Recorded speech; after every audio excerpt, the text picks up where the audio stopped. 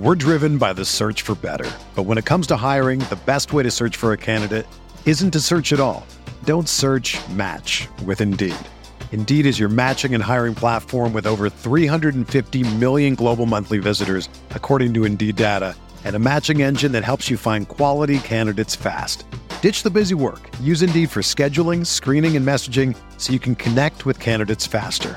Leveraging over 140 million qualifications and preferences every day, Indeed's matching engine is constantly learning from your preferences, so the more you use Indeed, the better it gets. Join more than 3.5 million businesses worldwide that use Indeed to hire great talent fast. And listeners of this show will get a $75 sponsored job credit to get your jobs more visibility at Indeed.com/Blue Wire. Just go to Indeed.com/Blue Wire right now and support our show by saying that you heard about Indeed on this podcast. That's Indeed.com/Blue Wire. Terms and conditions apply. Need to hire? You need Indeed. You are listening to KC Sports Network, the #1 podcast network for today's Kansas City sports fans. With former players from your favorite teams, informed perspectives, and former insiders, this is the place for you. KC Sports Network is proudly presented by Emprise Bank, your partner in possible. What is up? Welcome into another edition of Mizzou That's Who here on the Kansas City Sports Network. I am one of your wonderful co-hosts, Tucker Franklin, here with Gabe DeArmond and Maggie Johnson. Mizzou coming off a 24-17 loss against the Florida Gators in the Swamp. 11 a.m. kickoff. We spent some time last week talking about how weird things happen against Florida. Weird things happen at 11 a.m. in the Swamp. And it didn't quite go Missouri's way. I think that there were a couple of times where you thought Missouri could make a comeback, much like in Missouri's past few games where you thought Missouri was going to do something, and then it just never happened. Maybe the team with the worst luck in the country. I don't know. We'll talk about it. But Gabe, you were at the Swamp, correct? How was that atmosphere at 11? No, I was in my living room. Gerard Hamilton was in the Swamp for us. He said it was cool. He enjoyed the open air press box. I enjoyed the atmosphere in my house. It was good. That's the best way to do it. I enjoyed it as well. Maggie, how was your game viewing experience for this weekend? I watched with some Mizzou fans at the Post in Maplewood here in St. Louis, so that was nice. The Tiger Club puts on they hop around to the different posts, so it was pretty close to my house this week, so I went to it, and it was a roller coaster of emotions, as most of our games typically tend to be. So, what are you gonna do? What are you gonna do? They've been ending more on the valleys lately. Yes, they've been indeed more on the valleys. It's just disappointing. It's just disappointing. You go into it and you have like all this hope, and I don't know why. Sometimes the hope. You know, and it's funny because people will send me messages and they'll be like, "Oh, your time's coming." I'm like, "Don't give me that hope. Don't do that to me. That's not fair."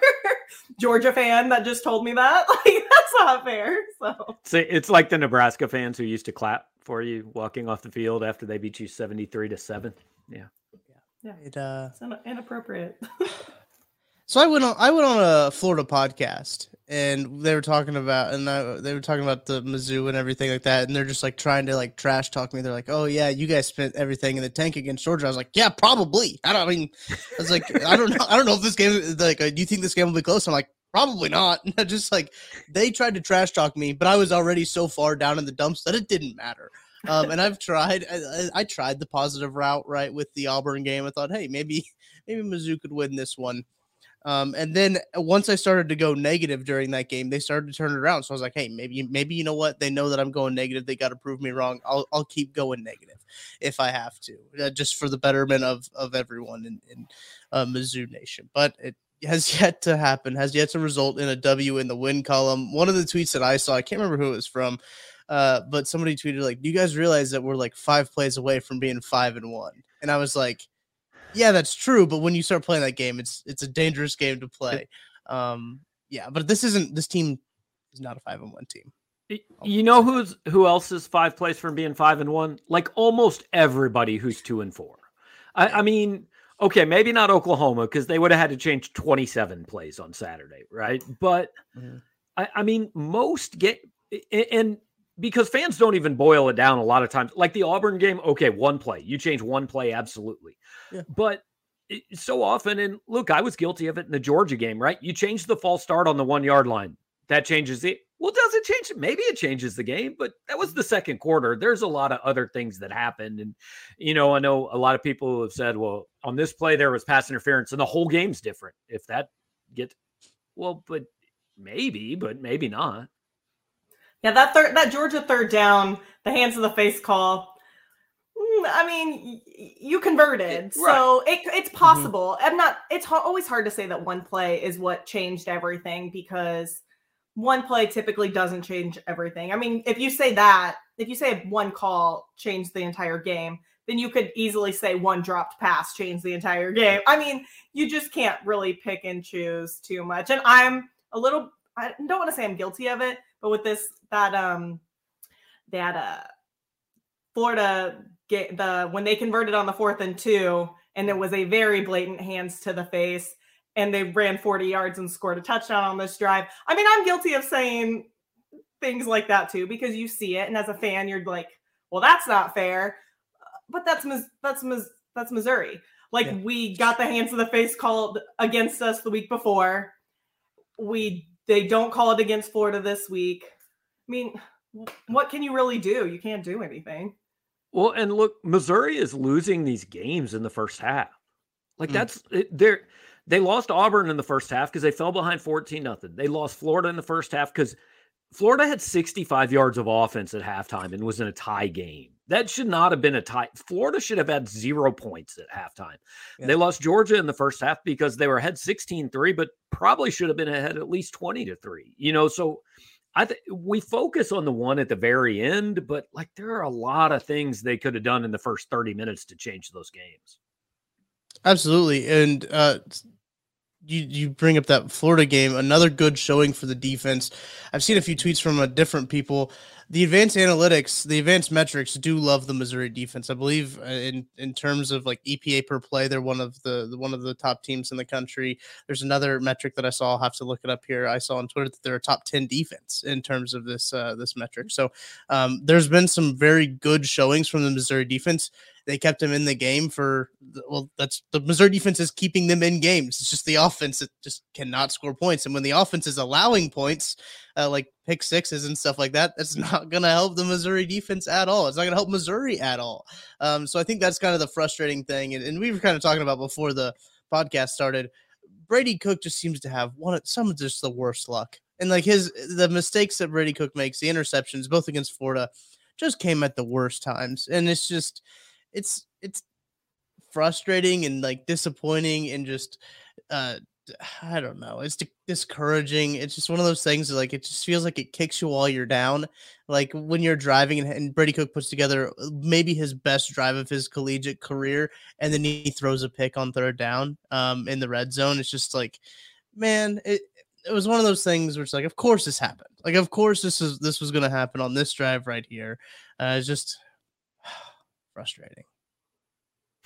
The other one he telegraphed covered it like crazy. The other one was telegraphed. I mean, I think my grandma probably could have intercepted that ball. So it was basically thrown right to the player. And some of the blame for that does have to go on the wide receivers, because on that first one, Missouri fans wanted pass interference. Look, that's not pass interference. That's the Florida defensive back winning at the line of scrimmage. He bumped Luther Burden off his route, completely legal. So one of two things has to happen there.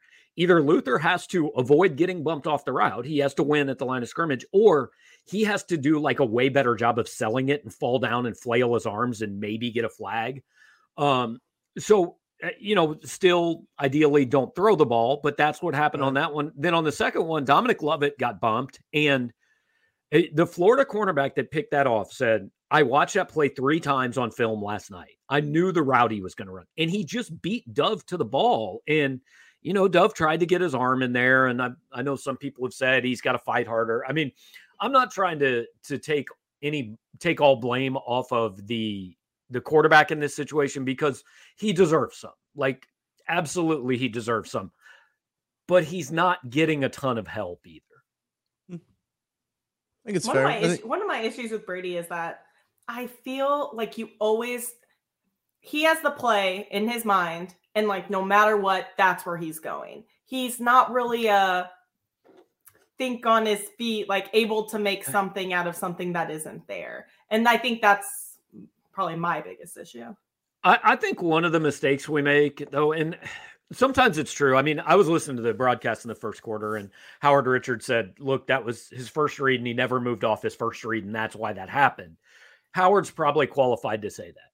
I feel like me sitting in the press box, I don't feel qualified to say what Brady Cook's first read is or what else he looked at necessarily on any given play. I mean, there are times, right, when if he just raises up and throws the ball straight to somebody, it's pretty obvious. But I feel like every quarterback that doesn't play well, that's the critique of him. Well, he just never goes to a second read. I mean, I've heard it about every Missouri quarterback since Chase Daniel, I think. And I just don't know if that's true. I don't know what his first read is. I don't have an angle that can tell me if he looked a different way or turned his head.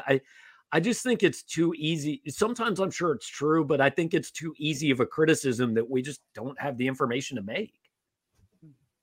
I'm curious, Gabe, when you brought the point up about the receivers kind of getting bumped off of their routes, to me, watching that game, it just looked like Florida had more athletes. Like Mizzou just kind of looked out athlete in that game.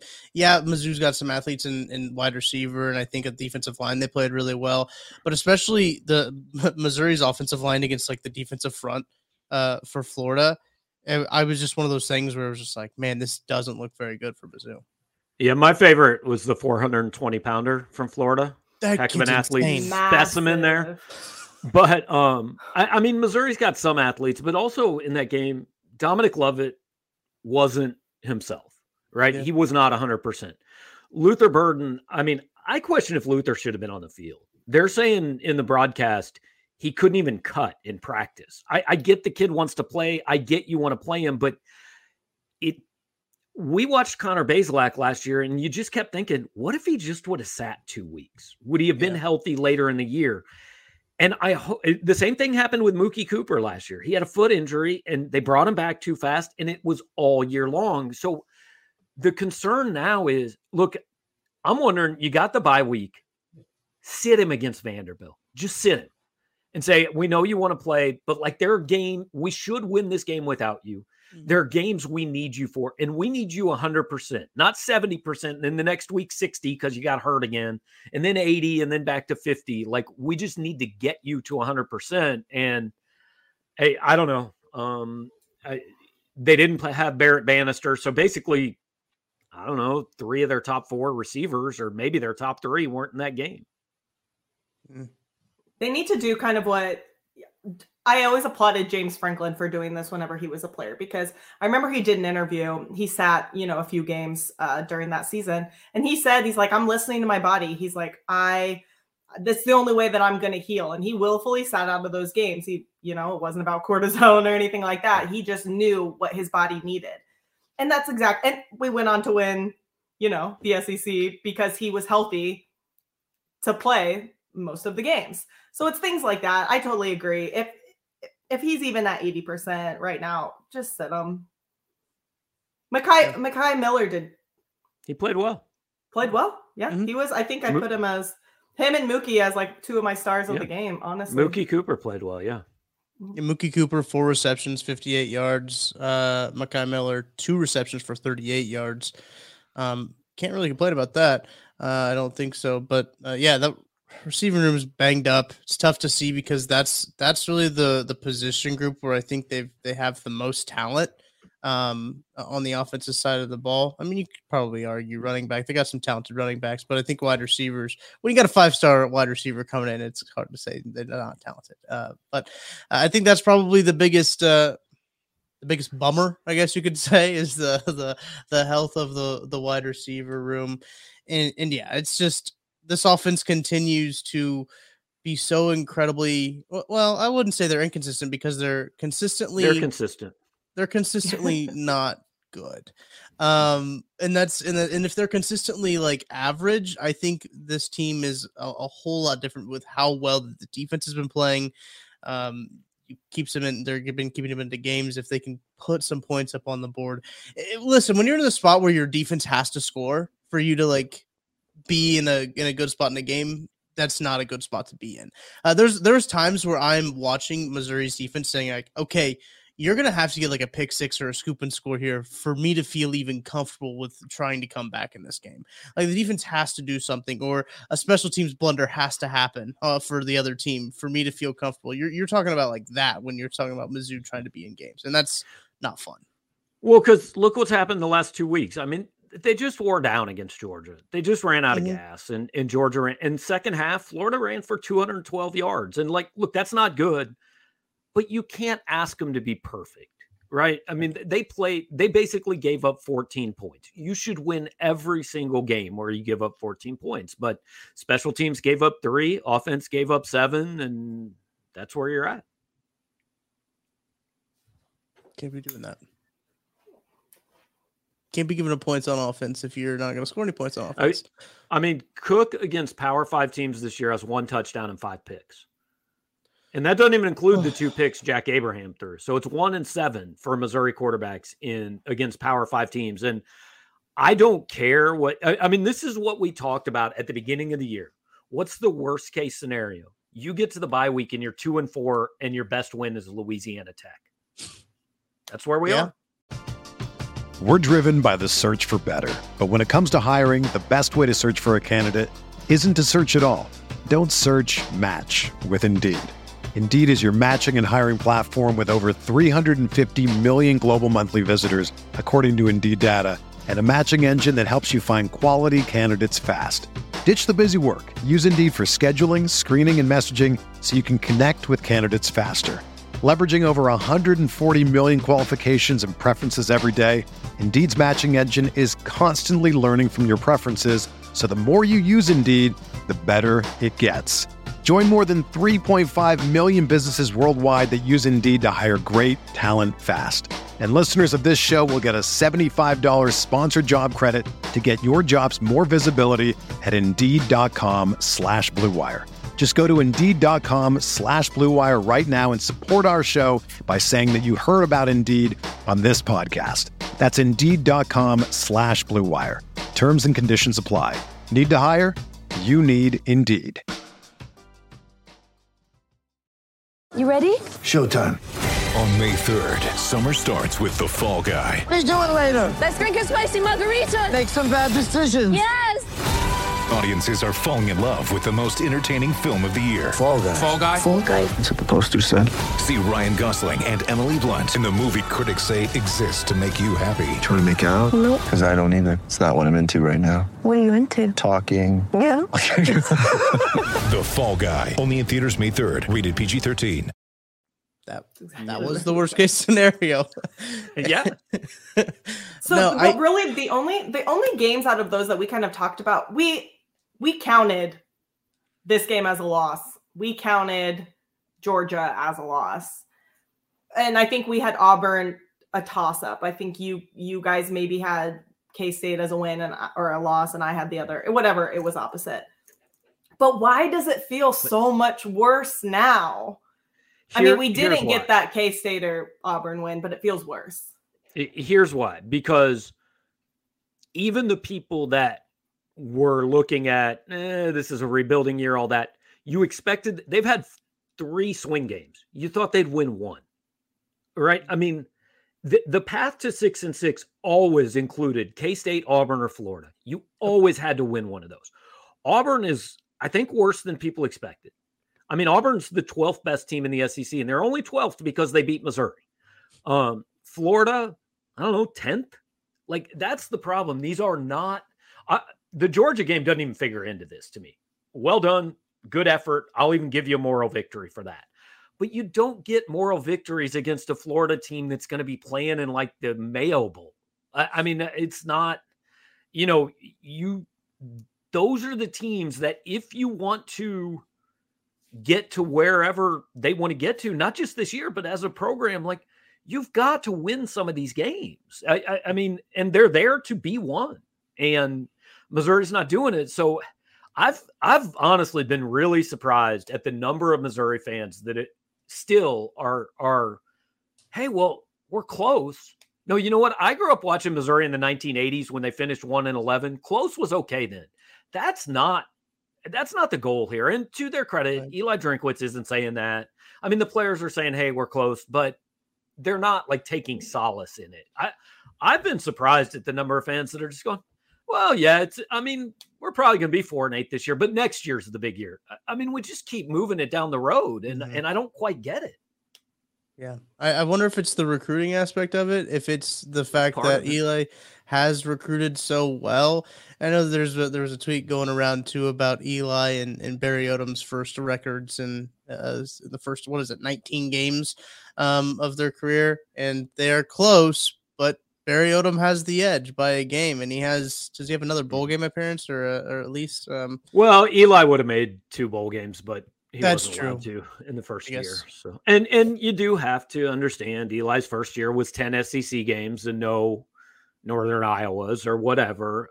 So I don't think that the record comparison is necessarily a big deal, but my whole thing is just, we started this year and I said, I need to see a winning record to give me proof that this is going the right direction. And I'm not saying it's going the wrong direction, and I 100% would not fire him after this year. But if somebody can point to me, like, give me the reasons why you feel good, why you think this is going the right, why this year is a step forward. I don't know what they are at this point. Also, another thing kind of with that Barry Odom versus Drinkwitz comment, and I don't, this is just coming from me, so I don't know if this is completely facts or not, but Gary Pinkel was a better recruiter than Barry Odom. I mean, could all probably agree with that, wouldn't you say? But Odom got Pinkel's recruits and Drink got Odom's recruits. And that's 2 different sides of the spectrum. I mean, that's true. Fair. This is also like our fault. And by our fault, I mean me and Rivals. And because once you get on campus, what you were ranked as a high school player really doesn't matter. Right. I mean, a 5-star that becomes a 3-star, it's not a 5-star. It doesn't matter. I don't care what you were 2.5 years ago when it's what we talked about going into the K-State game. Everybody said Missouri has more talent. Well, why? Because Rivals said they did 3 years ago. But I watched that game. K-State has more talent. And people still say Gary Pinkel was like an average recruiter. No, he was pretty good because he won a lot of games. It's just Rivals was wrong on a lot of the kids that he was right about. So I think I talked about this with I think it was during basketball season. People said that Konzo, I don't know, somebody was a good recruiter, but a bad coach. No, good recruiters are good coaches because they recruit good players and good players win games. Now again, we could do 12 shows. Star rankings matter. Having highly ranked classes matter, but there are always exceptions.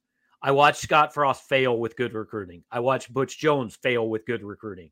I watched Mike Leach and Gary Pinkel win with what Rivals in 247 and On 3 said was bad recruiting. So it's a guideline, but there are exceptions.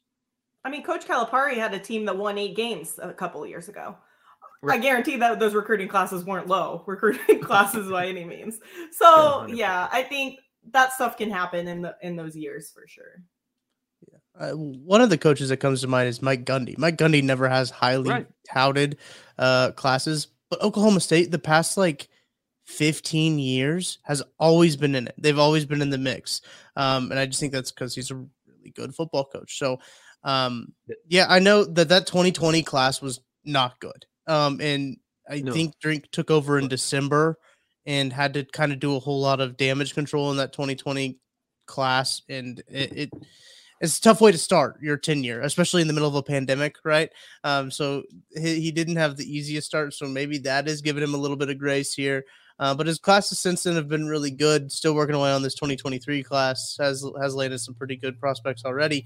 But yeah, I think that we did talk about the winning. The winning needs to happen, and Drink even said so. He said he's got to tone it down. Didn't he say his dad said that he's got to tone it down a little bit until he starts to win some games? And I mean, listen, Missouri fans are getting what Drink was like the checks that Drink's mouth wrote. Missouri fans are getting it dealt right back to them. And it's just like one of those things where like you can't really say anything right now because like, yeah, you just have to take your lumps because they're right. The other fan teams, they're right. Like Kansas State fans have every right to, kind of dig in at Mizzou there after, what Drinkwitz did and what they took exception to.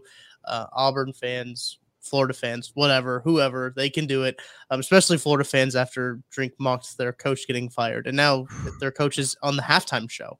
Did you guys think that was weird? I don't know. Well, I didn't watch the halftime show. But yeah.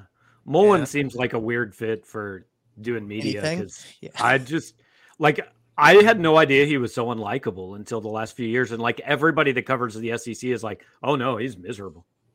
Yeah, it was weird. But anyway, I got off on a chase a squirrel right there.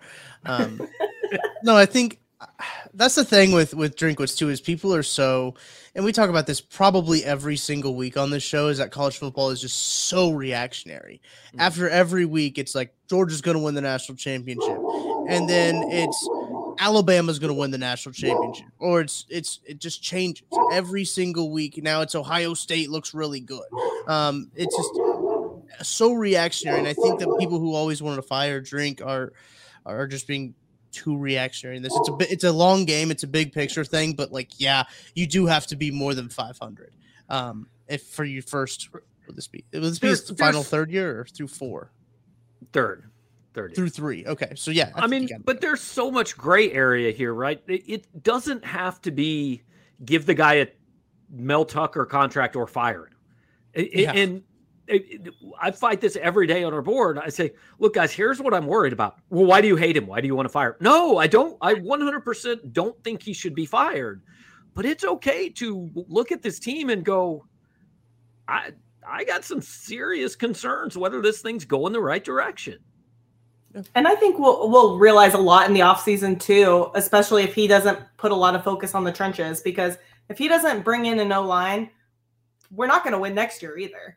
I mean, you're just kind of going to put whoever's at quarterback, probably Sam Horn, in the line of fire.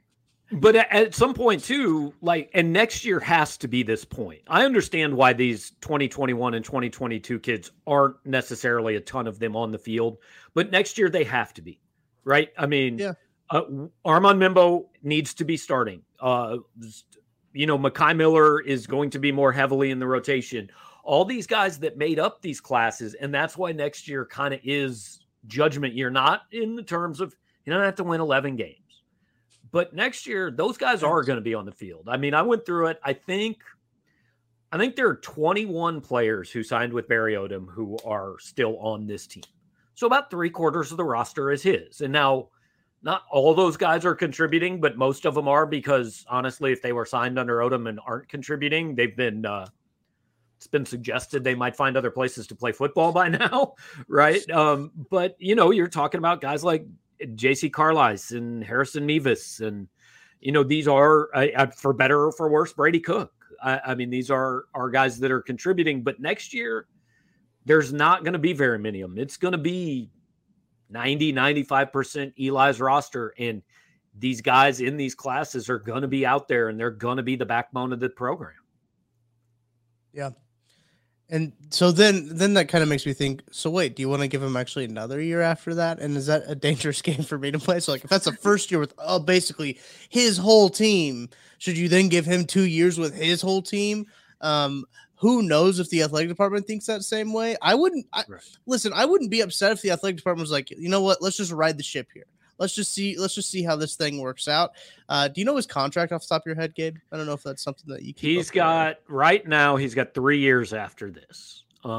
If he wins 8 games, which is basically mathematically impossible at this point, not completely, but it's not going to happen.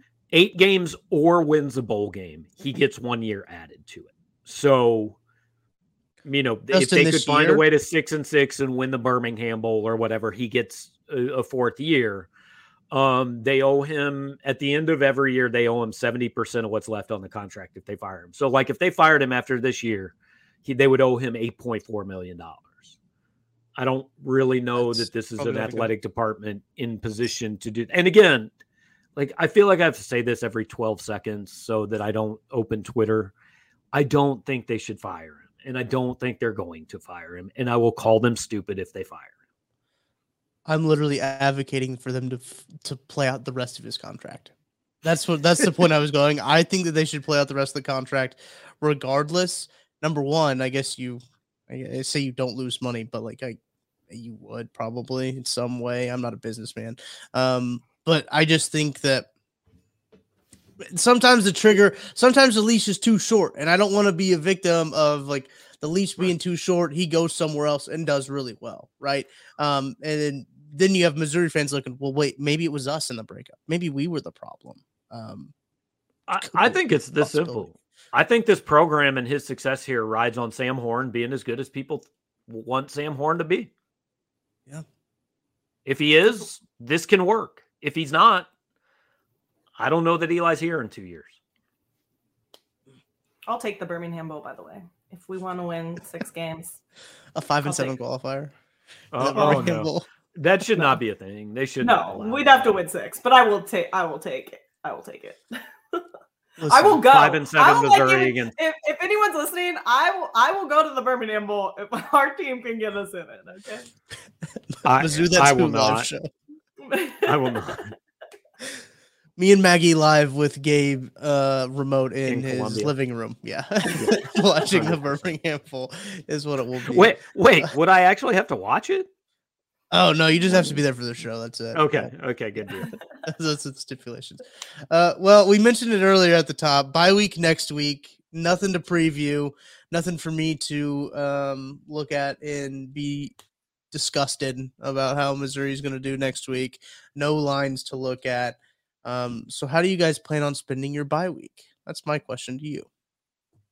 I'm actually doing something really cool. My good friend, she listens to the podcast every week, so I'm going to shout her out because she always tags me on her Instagram. My good friend Bonnie, her brother plays for Stanford. So we are going to Notre Dame to watch Stanford play at Notre Dame this weekend. Oh, nice. So yeah, so I've never been to South Bend. It's very cool. Yeah, I'm really excited. I grew up in a football family, so obviously very excited to go there. So that's my bye weekend plans.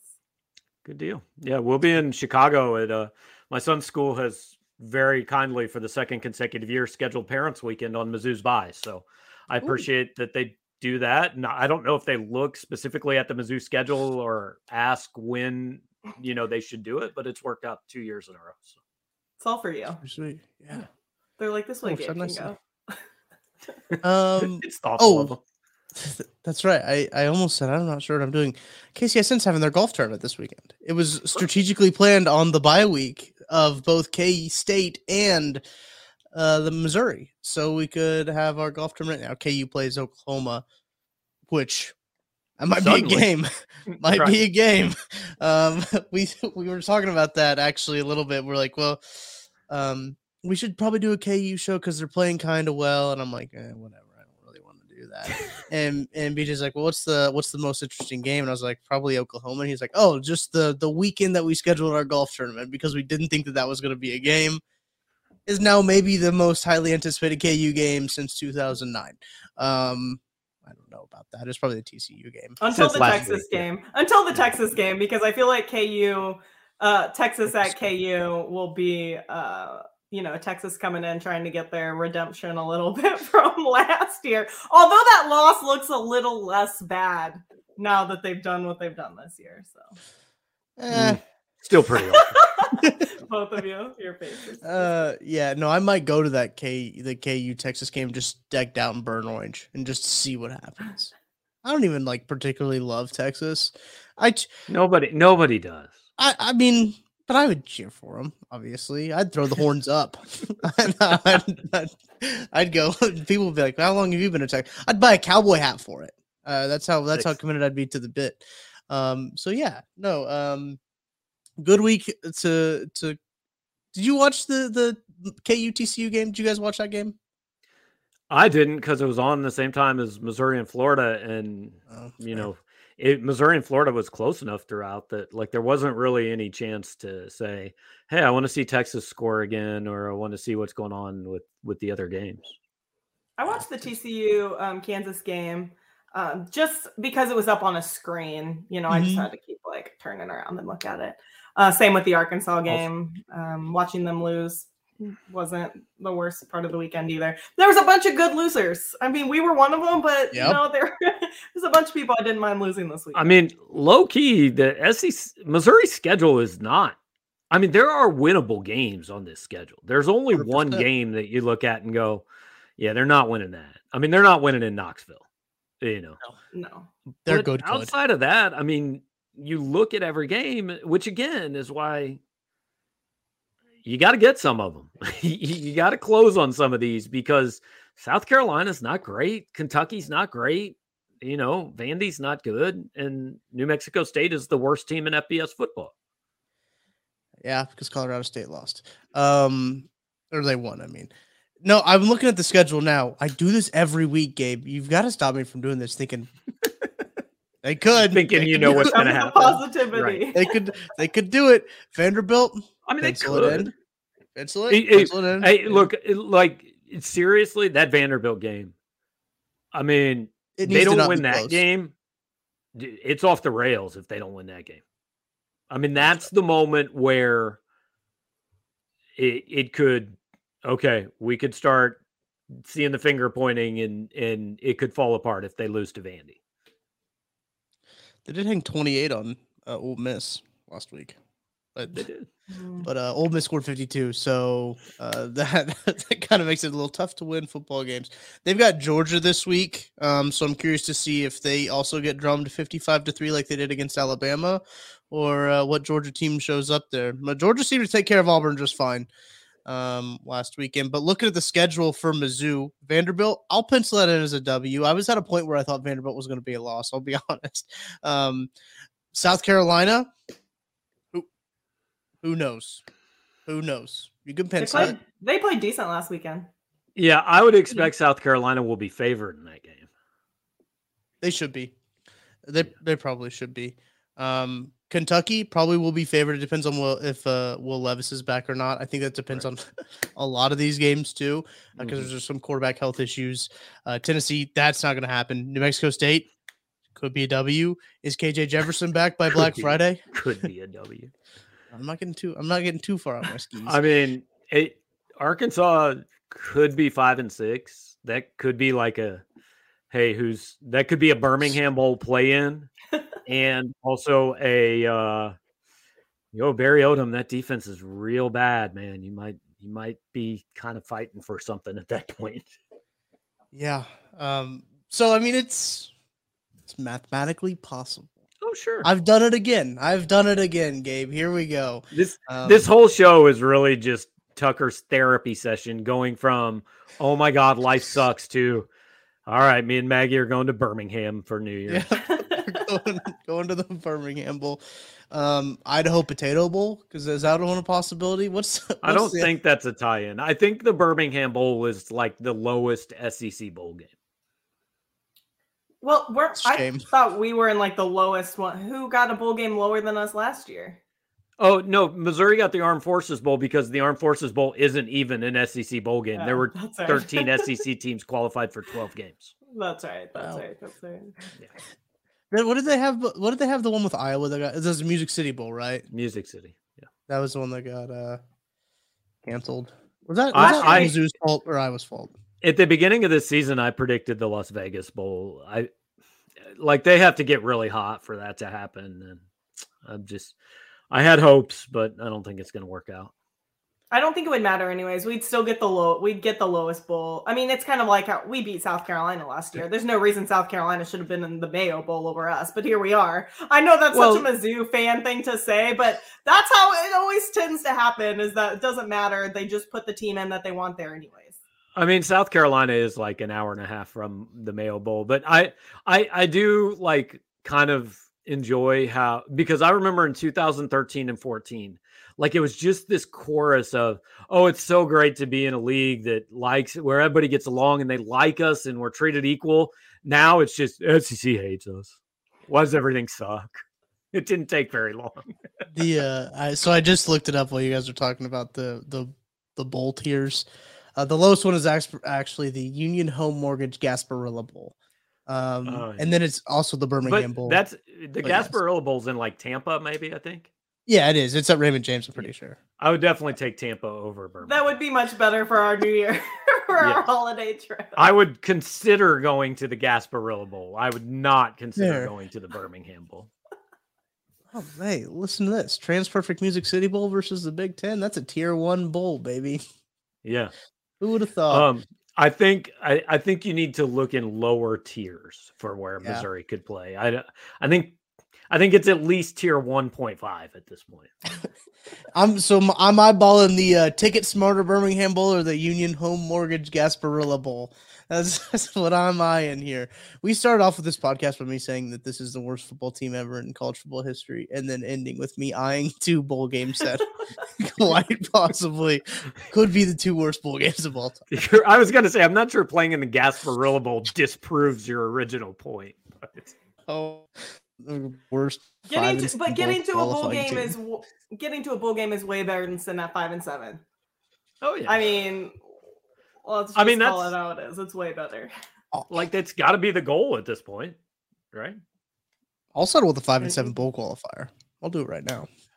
Because I feel like I feel like if you go into a bowl game, I feel like if you go into a bowl game, and then you go into the off season and you're trying to get players to come, and this is almost where you're like, we're almost there statement kind of comes in. You're like, well, we're almost there if you come play offensive line for us. Mm-hmm. Like, but I don't know if you can say we're almost there at 5-7. It also wouldn't hurt if you. It also wouldn't hurt if you do get into a bowl game to go ahead and have your best player play and maybe, I don't know, win that bowl game this year. Yeah, maybe not encourage your best player. Sit out. So Tyron Hopper, if you could suit up for the Gasparilla Bowl, everyone would greatly appreciate it. Do we know also, does Nate Pete have another year because of COVID? He could. Okay. Like, that's the thing about this team. So many, I ran through it this morning, 10 of their 12 best defensive players. Well, I mean, like Rakestraw's coming back, I'm sure. And there's one other guy in there that I'm sure he'll be back. But like 10 of the top 12 guys, they all could come back, but who knows what Hopper's going to do? Who knows what Carlisle, McGuire, Jeffcoat, Jernigan, Charleston, all these guys. Yeah. I mean, I don't know. Maybe some of them are just tired of being in college. Darius Robinson's going to be like 27 with 4 kids pretty soon. So I really didn't mean that to sound bad. I have no idea if he has any children at all. He's just been in college a long time. That was my only. Him and Bear Bannister. But Bear Bannister, they're like Jack Abraham's nephews. Jack Abraham is older than me. I like to point that out every single time that conversation comes up. We graduated high school the same year. Yeah. Good thing. Sorry, Jack. All right, we should probably end this podcast before I start making up more predictions for the 2023 Missouri Tigers and what bowls they're going to go to. So appreciate you guys listening to this podcast all the way through the end. We'll be back next week with another episode. Even though the Missouri Tigers are on a bye, we'll be back with another episode, maybe with a special guest. You'll have to stay tuned. You'll have to subscribe to the podcast. You'll have to like the video on YouTube and subscribe to our KCSNU YouTube channel to find out. So until next week, we will see you later.